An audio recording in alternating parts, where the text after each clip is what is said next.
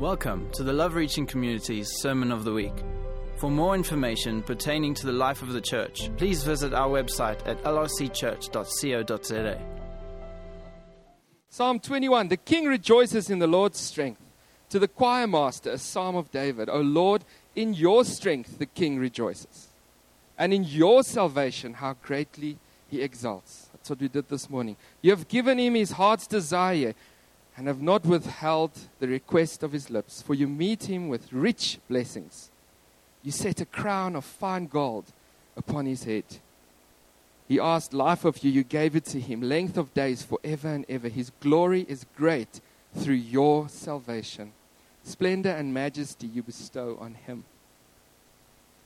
For you make him most blessed forever. You make him glad with the joy of your presence. May this place be a place where we always have the joy of his presence among us. For the king trusts in the Lord, and through the steadfast love of the Most High, he shall not be moved. Your hand will find out all your enemies. Your right hand will find out those who hate you. You will make them a blazing oven when you appear. The Lord will swallow them up in his wrath, and fire will consume them. You will destroy the descendants from the earth and their offspring from among the children of man. Though they plan evil against you, though they devise mischief, they will not succeed, for you will put them to flight. You will aim at their faces with your bows. Be exalted, O Lord, in your strength. We will sing and praise your power. We are in the kingdom of God. We are co-heirs. We are kings. I want to say when you read a psalm like that, you should read something of the heart of God towards you, how he is for you, how his blessing is on you, how he, I don't want to say that he throws people in ovens, but it's what is said here. But also when you read this, we're going into the book of Zephaniah now. And there's something of what David wrote here that happened to the enemies through the kings of the Old Testament. God stood for his nation, and he stood against those that opposed him. And then eventually, unfortunately, the kingdom of Israel and the kingdom of Judah also succumbed to being destroyed because they didn't follow the Lord's ways. But Father, may your word always make us excited, make us curious after you, inspire us, convict us, be held in high regard, Lord. May we spend money on your word, Lord, because it is important to us. May it be a priority in our families, God. In Jesus' name. Just want to say, 169 Rand at Kum at the moment, ESVs, fake leather bound. Let's do this. People still reading Proverbs of the day? Proverb 19. You know what stood out to me? Verse 18. Whoever gets sense loves his own soul. Have you heard that thing about common sense is not so common anymore? I think it comes from Proverbs. He who loves sense loves his own soul. And he who keeps understanding will discover good. Proverb for the day. Just now, honestly, guys, who's reading Proverbs today? Come on, show me. This is amazing. This is so good. Let's double it by next Sunday, okay? Challenge is out. 7 Proverbs for the next 7 days. Let's do it. So we're starting today with this thing. My little abbreviation worked out to MOM, but it's a major on the minors. You know my thing about there's no minor prophet. If somebody heard the voice of God and was able to direct a nation, for me that's not minor, but I understand that it's in the context of a less recorded prophet, and the books are classified like that. But we're majoring on the minor. So we picked Zephaniah because Zephaniah was there during the reign of King Josiah. I know these names they also trip me up, but you're in good company if you struggle with the names. Zephaniah, Josiah. And Josiah was a bad king, but he was also a good king. There's a little bit of a change there, which is something we can be excited about, because I don't think God wants any of us to stay the way that he found us. Looking for Joseph for an amen there, but nothing. So Zephaniah's recorded some facts about it. We're quickly going to go through this. If you want more of this, you should have been last year at theology because Lainey covered all of it when she did the kingdoms in the Old Testament. Am I right? Yeah. But if you want more material, we've got it. So some of the commentaries say 679 to 648. Some say 640 to 609. Some say 625 to 610 before Christ, that the book of Zephaniah was written. We know that he was a contemporary of Jeremiah. And Jeremiah, we know for certain, was 629 to about 560. So we know it's somewhere in that region. I can't tell you when the book was exactly done because I'm not as learned as the people that are struggling with it at the moment. But they say it's because of how you count the days according to the Julian calendar or the lunar calendar. It was written before Christ. Can we classify it as that? Yeah? And so I've put it down as about 630 to 610. And what happened is the kingdom split at some point into Israel, the 10 tribes, and to Judah. You guys all know that. There was a divide. The kingdom of Judah stayed in Jerusalem. You know this? So this book was written from that kingdom. So then somewhere the kingdom of Israel is taken into captivity by the Assyrians. A couple of 100 years later, the kingdom of Judah falls to the Babylonians. You know this. Zephaniah is there in the middle between the captivity of Israel and the captivity of Judah. So he's almost smack there in the middle. That's when Josiah reigned. It's important because the context is important when we read the Word of God. I have somebody helping me with research, and the first thing he gave me is how to read the books, the old prophetic books in the Old Testament. And one of the first points is not every prophecy in the old prophetic books are going to be fulfilled in our age. You know, when it says the nation will be destroyed, now we're all reading that, oh, the nation will be destroyed. Guys, it was fulfilled. The nation was destroyed. So when you read this book, you need to read it with the one of your thoughts being what has been fulfilled historically, and then read some of it about, well, it could be fulfilled in our day and age. It's the 36th book of the Bible. The fourth last one in the Old Testament. It's only 3 chapters, 53 verses, 1,617 words. I didn't count it, but I got the figure, eh? Listen now. The 4 promises in the book, 86 predictions, 45 verses of outright prophecy, 5 verses of fulfilled prophecy, and 40 of unfulfilled prophecy. What does that mean? It means there are 40 things we can look out for in our time and for the generations to come. And 4 distinct messages picked up through the 3 chapters from God to his people.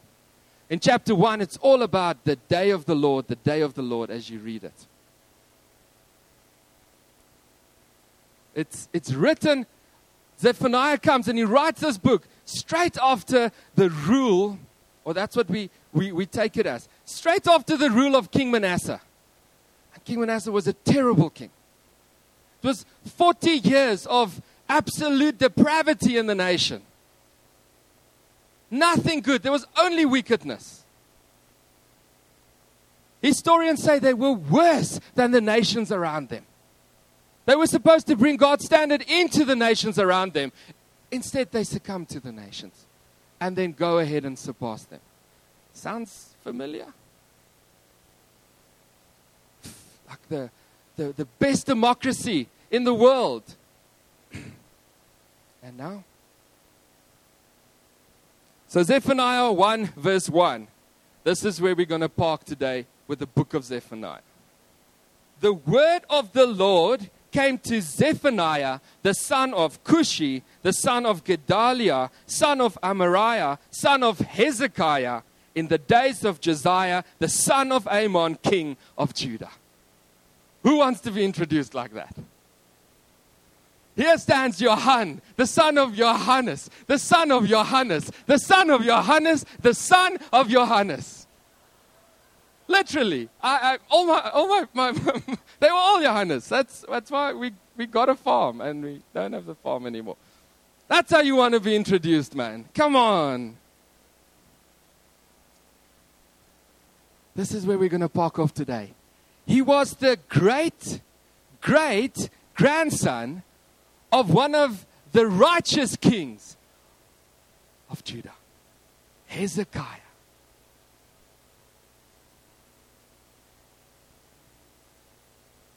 We have a guy who hears God like a prophet, who is also the lineage of a king. Pay attention, it's important. Royal families today. I'm going to digress a little bit. How many do you think are still active today? How many monarchies? You want to take a guess? Come on, shout out. How many? 5? 3? 28. 28 families. Whether they're ceremonial or actually they have any legislative or governmental power, they say there's around about 28. Some people will tell you 25 because there are a couple of them that are principalities and grand duchies and I don't know, some like the emirs from they're not actually monarchs, but they are monarchs in there. So 28 of them remain. Most famous one. Have you seen the latest tabloids and the things? Kate and Will are now attending movie award ceremonies. The royalty is invading Hollywood, guys. Have you not seen it? Another bit of gossip. Harry has stolen Mike from Suits' fiancée. Scandal. The prince has stolen the attorney's fiancée. It's hectic. It's crazy. Kate and Will are restoring the kingdom, the monarchy. They are bringing fresh life into the monarchy. They are everywhere. They are hands-on parents. They are raising their children. They have no scandals. They look good. They dress well. They are people of the people. How easily we forget. Less than 40 years ago, scandal upon scandal upon scandal upon death that shook this world. The princess of the world that cheated on her husband, the second in line to the throne. Him cheating on her with, I don't know, a lady. She didn't even cheat on him with royalty. She cheated on him with, it seems to be, riding instructors and things. Then she's thrown out. She's ostracized. Children removed from her. The death in a car chase. That event shook the world and we all sat in front of our TVs. I remember people crying like they knew her. How easily we forget. It's forgotten. How many here of the young people know who Princess Diana is? It is ironic today that a lady named after the goddess of hunters became the most hunted woman on earth. And all the photographers have blood on their hands. I remembered it. It's what her brother said. How easily we forget. We're celebrating the same royal family that brought us scandal and disappointment. Today they celebrate it. Manasseh did the same thing. His father was Hezekiah, the righteous king of Judah that brought back worship of the Most High God, rebuilt what he could. And within 40 years, his great-great-grandson has to prophesy to one of his other great-great-grandsons to say, you better change the way of this nation or certain doom is upon us. You know, it's on each of us to make sure that the generation does not forget the ways of the Lord. That do not forget the greatness of our God who is able to provide, heal, save. It is on us. You cannot be, in today's day and age, a Manasseh. You cannot.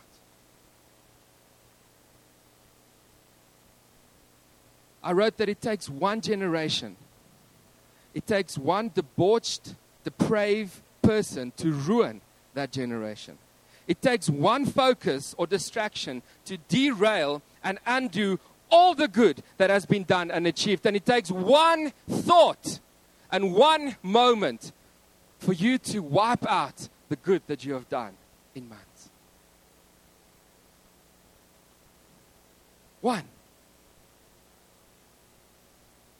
The hope that we have is that it took one person hearing the voice of the God to bring reform to a myriad of people. A myriad of people. My second point, I said that context is challenging. And this is something where I really feel for Zephaniah. I think how this oak must have struggled. Zephaniah. He is royalty. He can go and work the lands in Judah as much as he wants to. He stays of royal descent.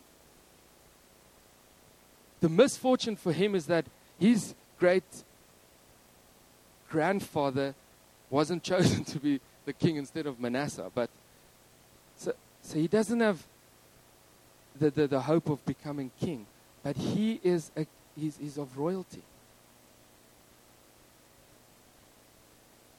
His dad or his mom, his parents, were the brother or sister of the king that came just before Josiah. So he lived when the nation was in decay. He's probably a child. Probably seen his parents do what his uncle did. He probably thought, well, that's normal. That's the way that it should be.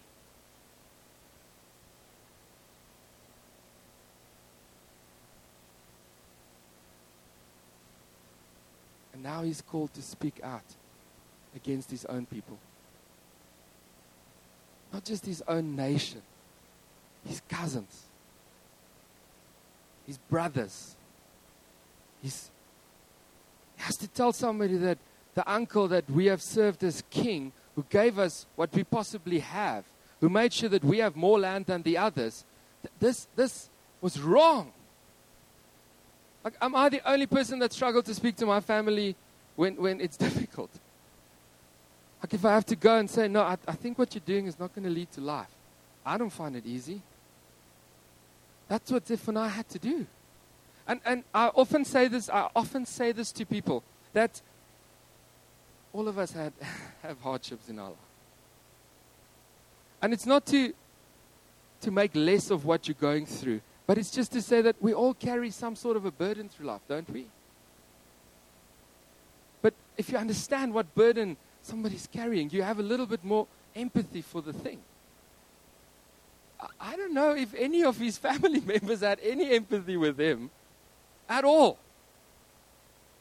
He was coming to say that stop what you're doing. He was threatening the treasures of the family, the status of the family, the position of the family. He was threatening the continuation of the lineage. He had to speak up about all of those things. Have you ever thought about that when you read the book of Zephaniah? Who's ever read the book of Zephaniah? Come on, honestly now. It's not the lightest reading, is it? If you haven't read it, it's a bit heavy. because he's talking about this context of it's difficult to speak into the situation because I am personally vested here. Are you personally vested in what God has called you to today? Does it still offend you when something is said against God, against Jesus? Have you become slightly used to blasphemy, cursing, things against what you are supposed to be part of? The nation was fraught with moral decay, social injustice, depravity, hedonism, godlessness, and senselessness. It was missing.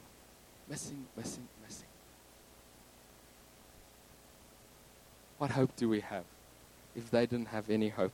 We have Proverbs 19 verse 21 that says, many are the plans in the mind of man, but it's the purpose of the Lord that will stand. Many were the plans in the mind of man during the days of Zephaniah, but it was the purpose of Yahweh, the uncreated one, that stood, and we read about that today. Proverbs 19:23, the fear of the Lord leads to life, and whoever has it rests satisfied. He will not be visited by harm. We have hope. We have hope no matter how hard our situation is, no matter how difficult our context is. We have hope because we have the fear of the Lord. We have the presence of the King. We have Jesus Christ in us. Last point, I called it from royal to righteous. And it brings me back to good old Will and Kate. So I told you guys earlier that Harry has now hooked up or dating Mike's fiancée from Suits. I think he is protesting because his brother keeps having children and he is moving further away in line to the throne. So what happened is when Queen Elizabeth passes on, then Charles will become the king. So that makes him first in line. Second in line is his eldest son, which is William. Before William had married and had children, Harry was third in line. So William and Harry both, when they are raised up, they get taught the decorum and the protocol of royalty. You act like this, you act like this, you do this, you do that. You do not go and have multiple affairs. And if you do, you hide it. That is what we've seen this. If anybody here is a royalist, you will know that is what we've lived through. Now Harry is moving further away because Prince George has now been born, and I don't know what the prince's name is, but they now take up slot number 2, 3, 4, and 5, and Harry is now 6 in line. You know that just because he is now further away from the throne, he still has to abide to the royal decorum and protocol. He doesn't have a choice. He is not allowed to break protocol. He has to live for the greater good of the family. The Windsor name must be protected. Zephaniah, no matter if he was 150th in line or 1,150th in line, because you know they had many wives and many children. It doesn't matter. He had to live up to royal decorum and protocol. He couldn't decide today that, no, I'm not going to do it. Which means, in essence, he was speaking out not just about his cousin's naughtiness and his uncle's debauchery. He was talking about his own. The first person he had to take from being royal to righteous was Zephaniah himself. He had to realize that just because I am of certain lineage doesn't make what I do right. I'm not right because I have a certain surname. I feel like this morning some people are sitting here and saying, I'm of Irish blood, so I can lose my temper. Have you ever heard that? People say, well, that's just that's who I am. I'm a mayor, we will toil the soil. I do not toil soil. I really don't. I feel like God wants to remind us that you are not your lineage. You should be my righteousness, my expression here on earth. The second thing that he had to do after he took himself from royalty to righteousness, he had to step it up. He had to step up to his convictions. The easiest thing for us to do is to say, hey, I'm just, no ways. I'm not going to be part of this. I'm out. No ways. I'm not going to Christmases anymore because everybody gets drunk. No more parties, nothing, because when there's a chop, there is a dop. I am out. I cannot. I've been called to a higher standard. And you step out. Zephaniah did not step out. He stepped up. He pulled up his cloak. He ran towards his cousin, or second cousin twice removed. And he said to him, this is the word of the Lord. Listen, the day is coming that if we do not turn from our wicked ways and go to what God has called us to do, His best for our lives, there will be certain doom and destruction. And if you and I think that Zephaniah only went once, and his cousin said, oh yes, of course, Zephaniah, you are from the righteous side of the family, we will all comply. We are mistaken. He had to persist. He had to show them that his life has been translated from royal to righteous. And he stands and he does for what he says. Zephaniah, son of Cushi, son of Gedaliah, son of Amariah, son of Hezekiah, in the days of Josiah, the son of Amon, king of Judah.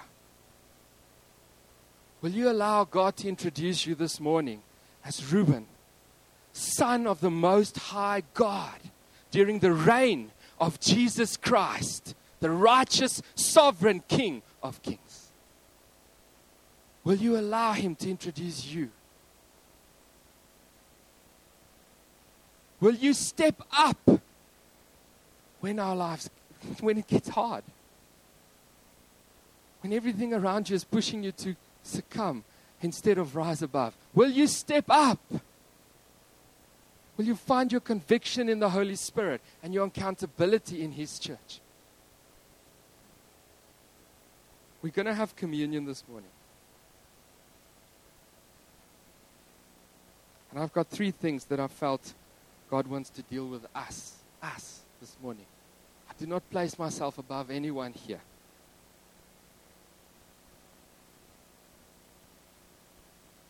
I'm asking you this morning when we have communion that you realize that your situation is hard, but so is everybody's. Do not let your situation, your context this morning hold you back because you are slightly inwardly focused. Can I ask you to do that? So the second thing is, can you let go of what you are because of who you are this morning? This thing of, this is just who I am. Can you let go of that just for this morning? You can pick it up again after the service. But just for communion, please, can you let go of that? Can you, in having communion this morning, step it up? Say, God, I'm taking a step for you. When I have communion this morning, I want to find out what your best is for my life. What your best is for my nation. What your best is for the nation, but also my nation, my family, my sphere of influence.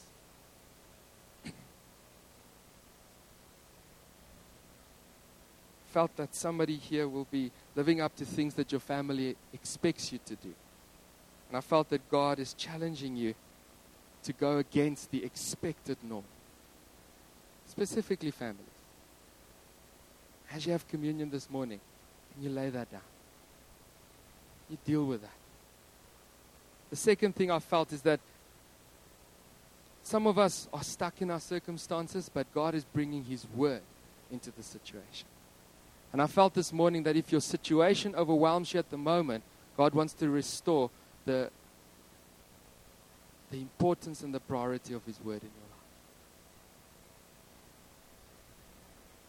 The third thing is, Zephaniah means hidden in Yahweh. But that word hidden is not just hidden, it's also protected and sheltered. And I felt that some of us needs to be hidden in Christ this morning. And that will enable us to step up and stand.